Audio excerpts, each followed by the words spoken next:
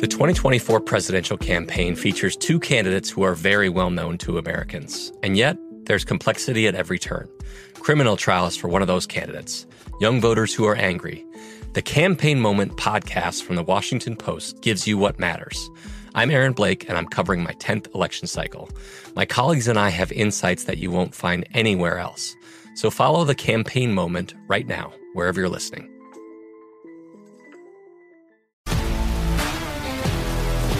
If you love sports and true crime, then there's a new podcast from executive producer Dan Patrick and hosted by me, Jay Harris, that you won't want to miss. Playing Dirty: Sports Scandals. Each week, I'm squeezing the juiciest details from some of the biggest sports scandals ever. I'm talking Marcus Dixon, Olympic gymnastics, Cain Velasquez, salacious Super Bowl-level scandals. Join me on the dark side of sports by listening to Playing Dirty: Sports Scandals on the iHeartRadio app, Apple Podcasts, or wherever you get your podcasts. From LinkedIn News, I'm Jessie Hempel, host of the Hello Monday podcast. In my 20s, I knew what career success looked like. In midlife, it's not that simple. Work is changing, we are changing, and there's no guidebook for how to make sense of it. Start your week with the Hello Monday podcast. Listen to Hello Monday on the iHeartRadio app, Apple Podcasts, or wherever you get your podcasts. From BBC Radio 4, Britain's biggest paranormal podcast is going on a road trip. I thought in that moment, oh my God, we've summoned something from this board. This is Uncanny USA. He says, somebody's in the house, and I screamed. Listen to Uncanny USA wherever you get your BBC podcasts, if you dare.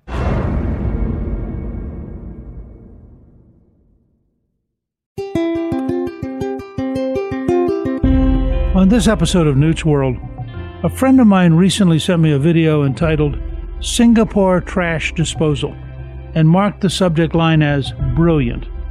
I thought the 1-minute video was very well done. It told the story of how the tiny country has no space for trash and how it gets rid of it. The host of the video tracks the trash to their incineration plant and explains how the plant generates electricity and does not pollute the environment because they filter the air. The video piqued my interest, and I was delighted to find out about the host, Nasir Yassin. Nasir is a Palestinian-Israeli video blogger who created 1,000 daily 1-minute videos on Facebook under the page Nas Daily. He graduated from Harvard with a degree in economics in 2014 and went to work as a software developer at Venmo, the payment service owned by PayPal. But in 2016, he quit his job and decided to travel the world. His book, Around the World in 60 Seconds, 1,000 Days, 64 Countries, One Beautiful Planet, tells his story. I am very pleased to welcome my guest, Nasir Yassin.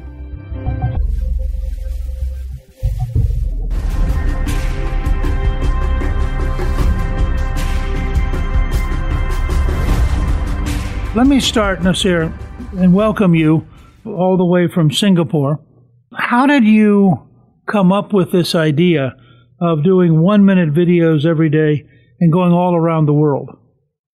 First of all, Mr. Speaker, thank you so much for having me on this podcast. I'm used to seeing you on TV 5,000 miles away, but it's nice to see you on my laptop screen. Why did I make a 1-minute video every day? Because your attention span is just getting shorter. You don't need 50 damn hours to explain a topic. You don't need 50 academic papers. You just need a tweet or a 1-minute video, and you can get to the essence of things very, very fast. And that was the hypothesis I had 5 years ago. And that's why I decided to stick to like very, very short videos, but explain very big ideas. And why did I make them 1,000 times? Because you can only improve if you have 1,000 failures. So every day I failed, I corrected myself the next day, and the next day, and the next day. So I gave myself 24 hours to fix my mistakes. This level of commitment is how I ended up making that video that reached you. And by the way, say thank you to your friend. I'll do that. I mean, it's a great video, I have to say. But I'm curious. So you've come out of Harvard, you had a great job. You suddenly decide you're off on your own. What did you actually do? How did you start? Usually I think the best way to succeed is through the deep end. I'll tell you something. I was in the United States. I won my H-1B lottery, right? I got an H-1B visa. By the way, the U.S. visa system is broken. I won the American dream. I got a Harvard degree and a good paying job at PayPal, and I still had to beg America to keep me inside of it. And so at some point I said, I'm not going to beg America anymore. I'm just going to go to Kenya and start making content on the internet. My hypothesis is that media is going to be decentralized. The hypothesis is that the New York Times, Fox News, whatever those big media institutions, they cannot continue forever. And the next media is going to be individuals like me, like my cousins, like Indians, like Americans. And that's why I decided to start making content. And I just bought a camera and I literally started talking to the camera. And to my surprise, millions of people listened. So let me start at the basics. Why did you pick Nairobi to start? That really is the basics. I just thought it's just slightly more exciting than New York. New York has a lot of media. It's been covered a million times. Nairobi has not been covered a million times. And I had a couple of friends there. I thought it would be a nice place to start. Usually the places that don't have enough media are the ones that are most interesting. Were you primarily in the city, or did you also go out to the great wildlife areas? So Nas means people in Arabic. So one thing I realized from this journey is that if I put a human face in my videos, the video does better. If I put an animal in my video, the video does worse. If I put nature in my video, it does worse. I only stayed around where the people are. So I just went from cities to cities as opposed to the safari and the traditional stuff. That's interesting. So actually you found the opposite of, I talked one time to the producer who produced The Hangover, and he said actually that it was the tiger in the first movie and the monkey in the second movie that made the movies. Yeah, because you're stuck in the cinema, you cannot leave. But on Facebook, you can easily scroll away. So that's interesting. So you start in Kenya, and then where does your trek take you to? I was on this 3.5-year-long journey to, one is find a source of income, two, get someone to pay attention to my videos. So I would go wherever I felt like going. So my next trip was to Ethiopia. So Kenya, India, then Nepal, then Japan, then back to America, then Israel. So I just went where I felt like I could make videos. How are you paying for this? First of all, I think whoever's listening, money should not be the thing that matters. It should be attention. If you have people's attention, you have a guaranteed way to make money. I had enough savings. I had saved up $60,000 from my job at Venmo. And this $60,000 I knew could last me for 2 years in Kenya and India and maybe half a month in New York. So I just went to places that are affordable. And slowly, the more I got people's attention, the more they started to give me money. Here's $2,000 to make a video just like yours, but for my company. Here's $5,000 to speak at my conference. Here's $50,000 to do this big project together. And the more followers I started to get, the more money I could charge. And so it's just putting yourself out there. You'll end up finding people like you, Mr. Speaker, that are interested in what you do. So this is great. The actual videos, The World in 1,000 Videos, those are free, right? Yes, entirely free, yes. Yeah. But then they lead people for one reason or another to decide to give you money. Correct. I love social media for that reason. Remarkable. But now, were you born in Palestine, Israel, or where were you born? Yeah, so I was born and raised in probably the worst place in the world, Israel and Palestine. I was born as a Palestinian in the country of Israel. So 20% of Israel is not Jewish, and that includes me. And, unfortunately, I just wanted to escape because I didn't feel equal. And America was the place where I felt equal. And I applied to Harvard from Israel, begging them to let me in, and they gave me a scholarship. And some random rich old man probably gave me $250,000 as a scholarship because it's not federal funding. And for that person, I owed him my life. Now, wait a second. I have to remember, in the tradition of equal opportunity, for both my wife and my daughters and my granddaughter. It could have been a rich old woman who gave you the money. That's true. But that is correct. That is correct. It was a rich old family. Actually, they're probably white, and they were white. See, this is all breaking down. So you lived for a while in Cambridge, right? Yes. Then when you graduated, where did you go to? I went down to New York to get a software engineering job. Great. Yeah. And then you start traveling. Correct. And I'm now talking to you in Singapore. Yes. Which is a great city. Clifton and I love Singapore. You have a fascinating zoo that has both a day zoo and a night zoo. I'm a zoo fanatic, so I pick up on things like this. But do you now live in Singapore? So, yeah, it's kind of untraditional for a media person to want to be in Singapore. But after visiting, the world for 1,000 days, I saw 64 countries. And I started to notice that, oh my God, the next 50 years may not belong to New York. I'm being completely frank here. They may belong in Asia, in China, in Japan, in South Korea, in India. And so Singapore is the best place to live in, to be around the future. And that's why I decided to be based there. Now, don't take offense. I still love America, and my company's headquartered in America. I share some of your feeling about Singapore. I once had the privilege of spending a weekend with Lee Kuan Yew. Oh, that's amazing. And Henry Kissinger talking about how Lee Kuan Yew conceptualized modern Singapore. But I have to tell you, Singapore is expensive. You could live in Nairobi probably for 300 years for the cost of a decade in Singapore. Yeah, but Singapore's economy allows me to make $5 million a year, so I could afford to live here. Well, that's okay. I mean, you've done something very few people are able to do. You made enough money to pick the place you wanted to live at, and then you made more money because you picked the place you wanted to live at. Exactly. And the next place I'm living in and opening an office in is Dubai, which is more expensive. And also, in its own way, even more part of the future. Correct. I'm a big fan of what the country's doing. Yeah, Clifton and I were there about 2 years ago, and we went to a camel race. And because of the outcry against using young boys as camel riders, they had invented robotic jockeys.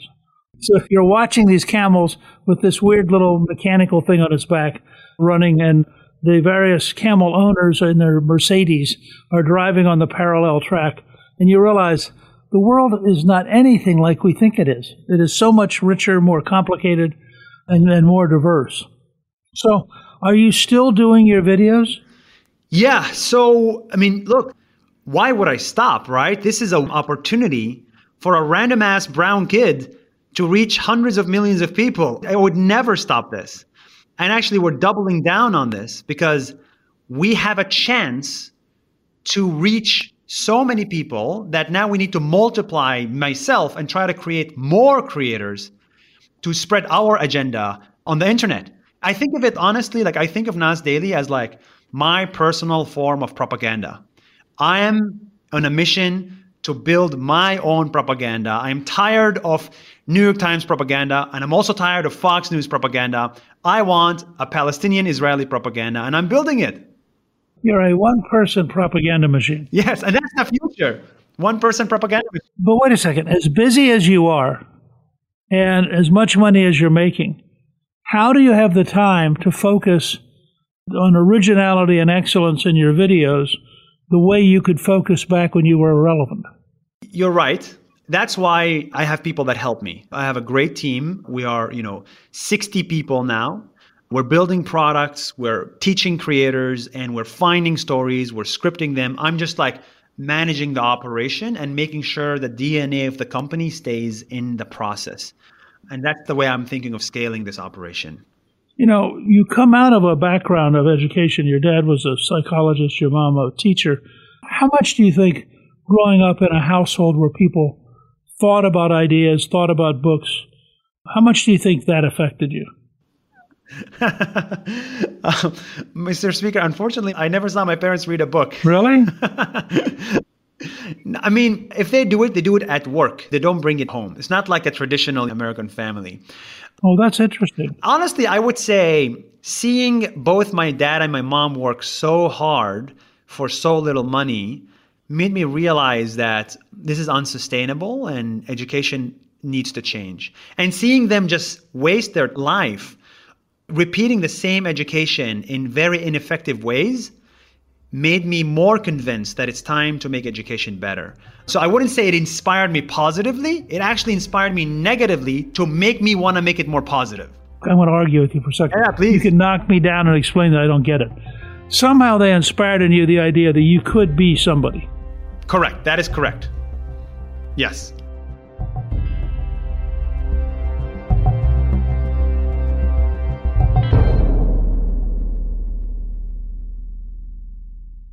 Finding the right news podcast can feel like dating. It seems promising until you start listening. When you hit play on Post Reports, you'll get fascinating conversations and sometimes a little fun, too. I'm Martine Powers. And I'm Elahe Azadi. Martine and I are the hosts of Post Reports. The show comes out every weekday from the Washington Post. You can follow and listen to Post Reports wherever you get your podcasts. It'll be a match, I promise.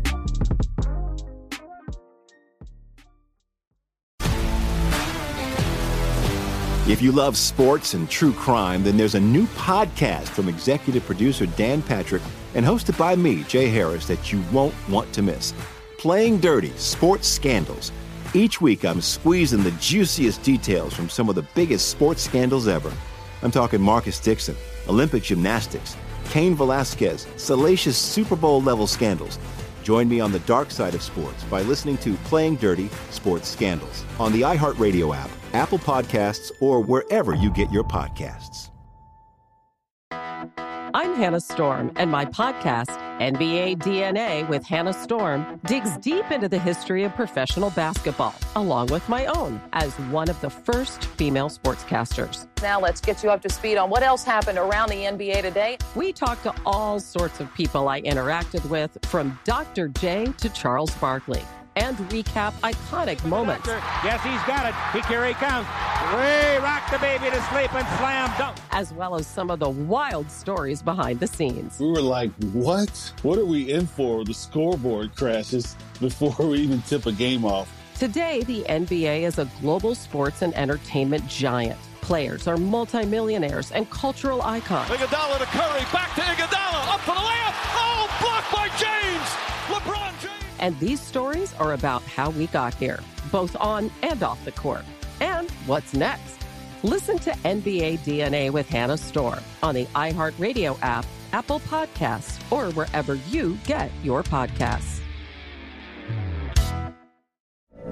From BBC Radio 4, Britain's biggest paranormal podcast is going on a road trip.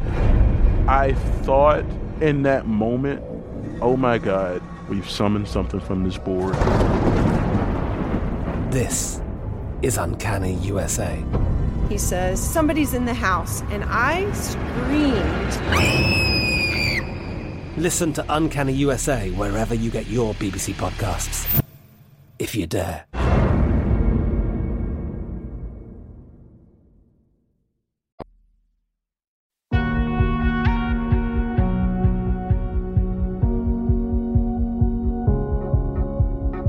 So I'm curious, in one of your videos, you talk about the mountain test and deciding what you would bring with you on your travel. What is the mountain test? In America, there's this whole buy, baby, buy, right? That never made me happy. So the mountain test is the idea that I need to have as little objects in my life as possible. So like the minimalism movement, right? And the way I do it is, if I'm traveling, I only buy things that I'm willing to buy on a trek on top of a mountain, willing to take on top of a mountain with you. You're not going to take your nice little souvenir or your Amazon Alexa that you'll never use on top of a mountain. And that has allowed me to have just a much clearer life.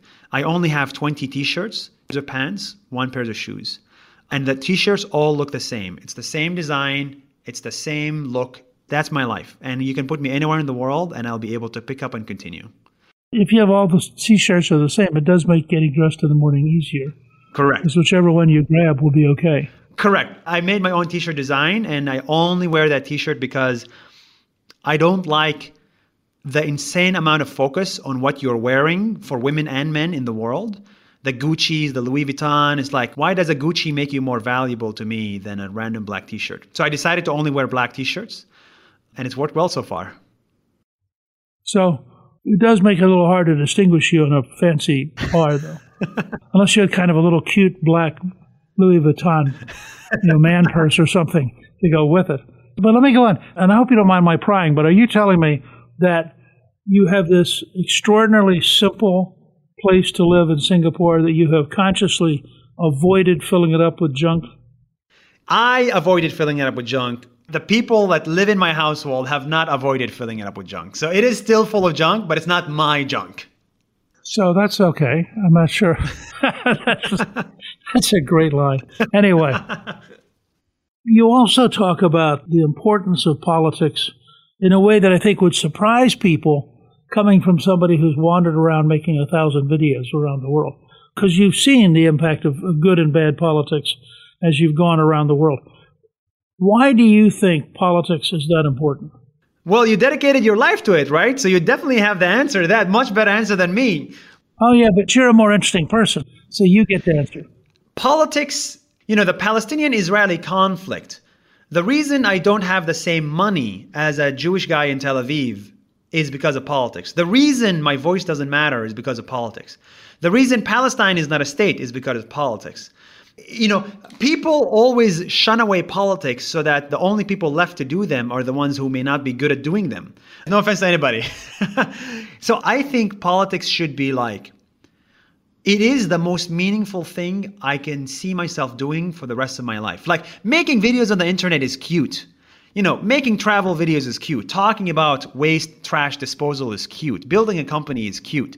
At the end of the day, if you truly want to save a life, you have to go to politics. That's the only thing that can make me die or continue to live. One politician's decision. Politics should be more competitive than getting into Stanford or Harvard. That's my opinion. So, I agree with you. I've spent my lifetime trying to figure out what we have to do. And sadly, I have to say that at times I don't think I've succeeded very well. The world has grown more complex at a rate faster than we've grown able to handle it. So it's been a huge challenge. But when you think about the places you've been, where would you say, in all these countries you've visited now, some 60 countries, where would you say politics has been working most effectively? And where would you say politics has been the most destructive? Oh, man, this thing gets me riled up. I wouldn't say it's Israel. I wouldn't say it's Europe. I wouldn't say it's America. I would actually say it's Singapore or the United Arab Emirates. I've been incredibly fascinated by what Lee Kuan Yew did, just like you are, because most policies in this country, in Singapore, are unconventional. They have this racial quotas. They have these taxes on cars, the way they build a society. They may not be as freedom of speech as you have in America, right? You have limited freedom, but maybe I want to argue, but I actually believe in limited freedom. I don't believe in the American concept of freedom simply because times are changing and it may not work in the future. So that's why I like Singapore and Dubai. Now, I think that's an important distinction because I think in the West, by which I really mean Europe and the U.S., we have this sort of self-satisfied belief that we are the model and that we are inevitable, sort of like the guy that wrote The End of History. But in fact, what we're seeing is that there are alternative models that have enormous power and enormous attraction. And it's one of the things that Xi Jinping keeps saying in China, that they're not migrating towards us. They're a parallel alternative way of organizing life. In their case, it's totalitarian. But, Lee Kuan Yew was clearly an authoritarian. He was sort of vaguely related to the popular and clearly won every election, I think, honestly, because he was providing money and jobs and a rational strategy. But it is a different centering of what the values are. Yes. I think democracy works when the population is sufficiently educated. When it's not sufficiently educated, we should not be introducing democracy to Egypt or to Senegal or to... I'm a big fan of Rwanda. I'm a big fan of the Emirates. I'm a big fan of Singapore. I just wish sometimes, to be honest with you, I wish the American mainstream media and politicians would actually admit that the way we do things, our constitution should not and does not apply to other countries, and it may actually not work. And other constitutions may work better or just as good. You know, Callista and I went to Rwanda about a decade ago to climb up and see mountain gorillas. Oh, nice. And as part of that experience, we went to the memorial to the genocide.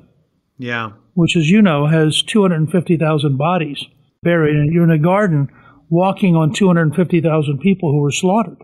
Yeah. It was a reminder that in the absence of order, terrible things can happen to everyday people. Yes. And you must have encountered that again and again as you went around the world. Yes. It doesn't have to be like that, but boy, when it breaks down, it can become horrible pretty fast. I completely agree. Let's say somebody came up to you and said, you know, they're 18, 20, 21 years old. They love what you're doing. They'd like to learn, you know, what's your advice for life? You know, if I look consistently back, you know, like growing up in a village in Israel and going to Harvard, getting a job in New York, making $100K a year, you know, becoming a creator on Facebook and living in Singapore with a 70-person company, the thing that consistently worked is if you look around you, the average of what everybody is doing, you should not do. And almost always that works. You know, like, for example, in my village, everybody be a doctor. I hated being a doctor and I hated living in Israel. So I went to America. Everybody at Harvard wants to be a banker. I hated being a banker, so I didn't become a banker. Everybody in tech at PayPal wanted to be a software engineer.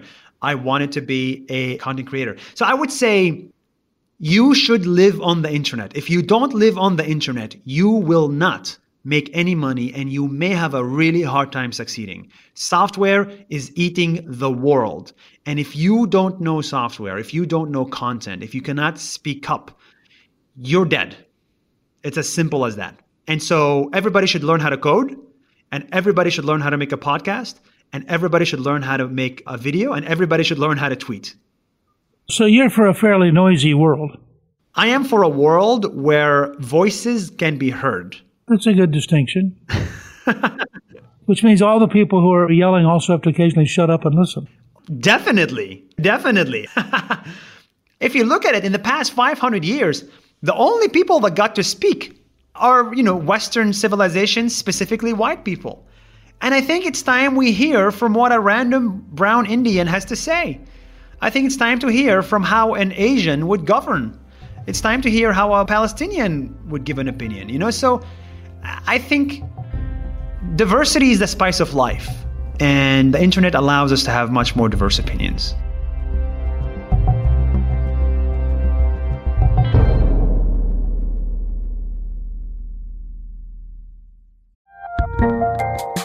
There's a lot happening these days, but I have just the thing to get you up to speed on what matters without taking too much of your time. The 7 from the Washington Post is a podcast that gives you the 7 most important and interesting stories, and we always try to save room for something fun. You get it all in about 7 minutes or less. I'm Hannah Jewell. I'll get you caught up with the 7 every weekday. So follow the 7 right now.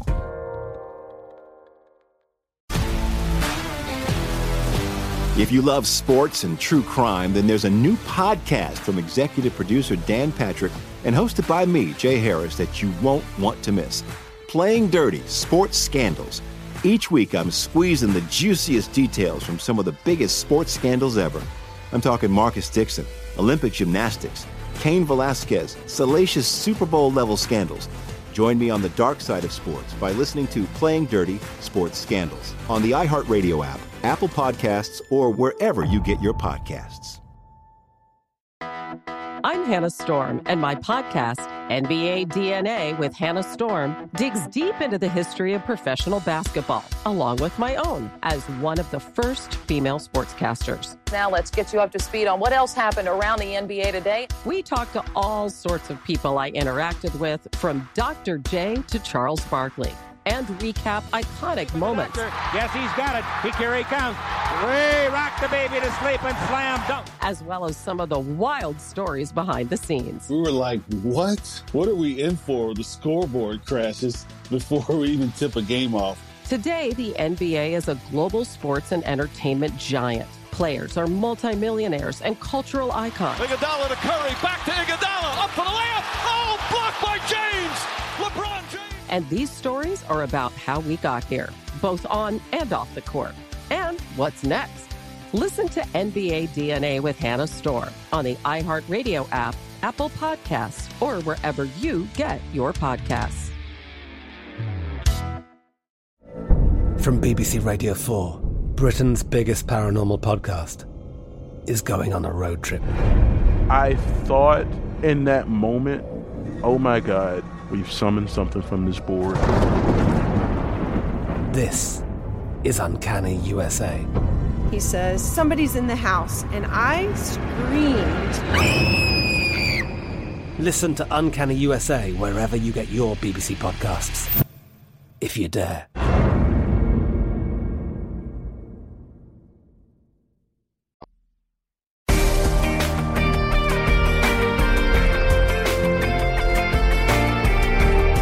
Are you at all concerned that the internet gradually will be taken over either by oligopolies or by governments?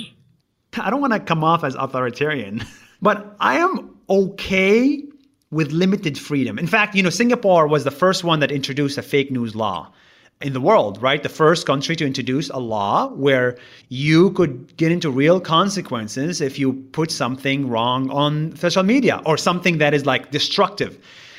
In the past, everybody could say whatever they want because they have no way of reaching millions of people.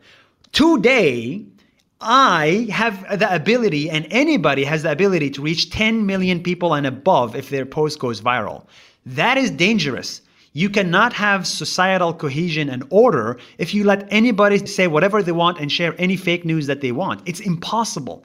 So because of tech, we need governments to regulate social media platforms, and we need social media platforms to regulate themselves. So I'm kind of a fan of the trend that is happening, because you cannot go around in Singapore say the vaccine is not safe. You will actually be jeopardizing lives. And so that should not be allowed. And I agree with that because that's how you get order in society. When you have order, you can have safety. I think people care more about safety than they care about freedom. And so if you cannot go in Colorado and have safety of buying groceries, why do you care about your startup or building a company or whatever? We need that basic level of safety, and that's only possible if the government takes a stance. So who then governs the government? So who governs the government? I mean, that's the billion-dollar question. No, because I think that's part of the American experience that was, I think, unique when we rebelled against the British, was this very deep sense that government had gotten too strong and was too corrupt. And you've certainly filmed in countries where corruption is the norm. And it's very hard to figure out, and those are countries which would say anything which describes corruption is illegal. It's a very interesting dialogue about, we probably come down on different sides of it. I agree with you that there ought to be, for example, libel laws. There ought to be an ability for people to protect themselves if somebody's being genuinely dishonest.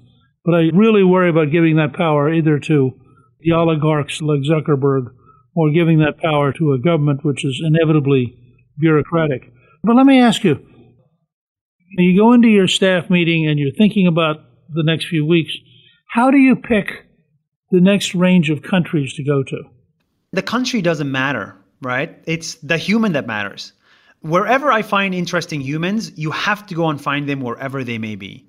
So if there is a crazy person in Uganda, I'm just going to have to go to Uganda and tell his story.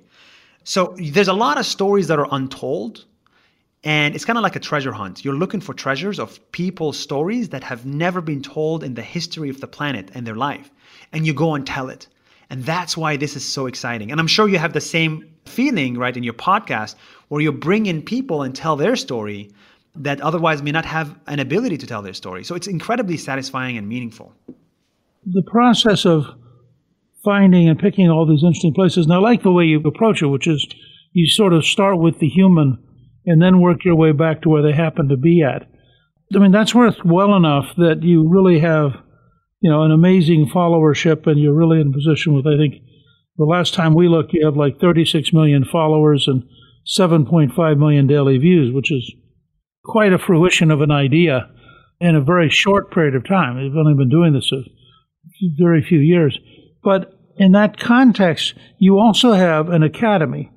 Now, what does your academy do? So the academy, it came out of the realization that education is broken. And I think that in the future, there will be a lot less of University of Alabama and a lot more of University of Allen, University of Newt. And I think the individual is going to be a university in the future. So what the academy does, it empowers anybody in the world that has knowledge to become a university. So we're on a mission to build 100,000 universities through technology. So I take you, okay, Mr. Speaker University, where he shares what he knows about politics or about society or about history. And people learn from you as opposed to learning from Harvard or from Duke or from whatever. And the decentralization of education is what I think the future is going to look like. And we want to build that for the future. So that's what the academy does. Oh, that's interesting. I don't know if you've ever looked at a firm called Udacity. It's Audacity without the A, but it's an online learning system. And I'm a big fan of it because I think it's both bringing learning to people on their terms, and it's breaking up the sort of notion that you've got to go and sit around waiting for the professor and being sort of subservient to a hierarchy that can punish you if you don't repeat back to them what they want. So I'm delighted you're doing this. How do people find your academy? We've built 5 universities so far, so called nas.academy. So www.nas.academy. Nas means people in Arabic. So it's the People's Academy, essentially, where we will host many, many different people and help them get education. I think Harvard is going to have to change. I think University of Alabama is going to have to change. Singapore University will have to change. The future is a 4-year degree will be a 40 online course degree. And that's the future we're building. Do you do this in multiple languages? Everything we do, and this is something that I think anybody listening to this should be doing right now. Every video we make, every course we create, every web page we make is automatically translated to 12 different languages. Because in the world, only 20% of the world speaks English. The remaining ones can't even say hello. And it's like if you're speaking in English, you're speaking to the minority. So all my videos, right, half of my audience, 15 million people do not speak English and follow me. They speak Arabic, they speak Vietnamese, they speak Spanish. And that's really exciting when you can localize your podcast, for example, to Vietnamese. You know? Yeah. So do you do that with machine translation, or do you do it with people, or how do you do it? So we built software. We built like a Google Translate, but for videos, social media videos, where you just like upload the video. It's automatically translated with the machine. 90% of it is translated. So 10% of it is mistakes. And then we put a human to fix the remaining 10% of mistakes. It takes like 2-3 minutes or so. And then we just upload. And it's like a 5-minute process to translate a full video. And it's the result of massive growth for us right now. And is that technology licensable? Yeah, we've built it internally. Anyone that makes videos on the internet should use that technology to localize their content. So yeah, it's licensable. That's wild. That's great. I don't know if you've ever spent any time with Sebastian Thrun, who is the developer of Udacity. Oh. But Sebastian was a German who decided he wanted to be an entrepreneur, so he came to the U.S., started at Carnegie Mellon, developed the early experiments on self-driving cars, and then went out to Stanford and became the research director for Google. Wow. And developed EarthView and developed the Google self-driving vehicle. He was teaching at Stanford, so he put a course online without Stanford's approval and said he's going to teach a course in advanced computing. He had 400 students at Stanford and 54,000 people. Wow. Taking the course. And he said it was very humbling. The best student at Stanford was about number 400 on the finals. Wow. So he said at one level, it was a great human resources project because you had all these really, really smart people showing up. He said the other thing he found that was really humbling was you actually did better on the course without his lectures. He said, I always thought it was a great lecture, but it turned out that people were intimidated, and if they ask you a question and they didn't understand your answer, They would very seldom come back and ask you the second, third, fourth time. But if they were online, the computer didn't care. So they could keep asking the computer till they finally got it. I love that. We went from there, quit everything, opened up Udacity, and I think is one of the great intellectual entrepreneurs of our generation. And the two of you at some point ought to get together, because given what you're doing and what he's doing, it might be an extraordinary synergism. Oh, I love it. We're essentially building a form of Udacity, but slightly different. And Udacity is amazing. I'd love to talk to him at some point. I'll connect you to Sebastian, because I just think having you get to know each other would be a contribution to the future of the human race. I'm happy to occasionally contribute. Thank you. I appreciate it. I'm sort of like an old-fashioned marriage maker. You do the best you can in a wild world. Listen, I want to thank you. This has been about as much fun as any podcast that I've been involved in. And you have a great life. You have a lot of courage. You have the willingness to recognize you don't know what you're doing and do it anyway. And I think that that's a key part of real entrepreneurship and real creative genius. I mean, creative genius is like everybody else, except it doesn't stop. Mr. Speaker, thank you for having me on this. I really enjoyed this conversation. You can read more about Nasir Yassin and get a link to his website, NAS Daily, and his book, Around the World in 60 Seconds, 1,000 Days, 64 Countries, One Beautiful Planet, on our show page at newtsworld.com. Newt's World is produced by Gingrich 360 and iHeartMedia. Our executive producer is Debbie Myers. Our producer is Garnsey Sloan. And our researcher is Rachel Peterson. The artwork for the show was created by Steve Pendley. Special thanks to the team at Gingrich 360. If you've been enjoying Newt's World, I hope you'll go to Apple Podcast and both rate us with 5 stars and give us a review so others can learn what it's all about. Right now, listeners of Newt's World can sign up for my 3 free weekly columns at gingrich360.com/newsletter. I'm Newt Gingrich. This is Newt's World.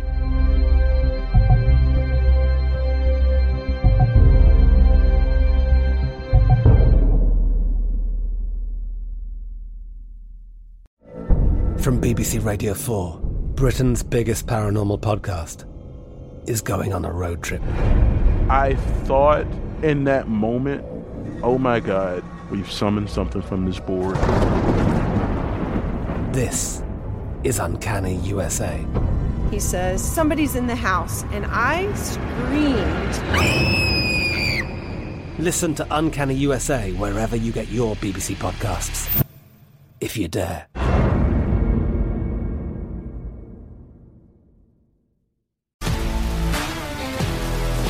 If you love sports and true crime, then there's a new podcast from executive producer Dan Patrick and hosted by me, Jay Harris, that you won't want to miss.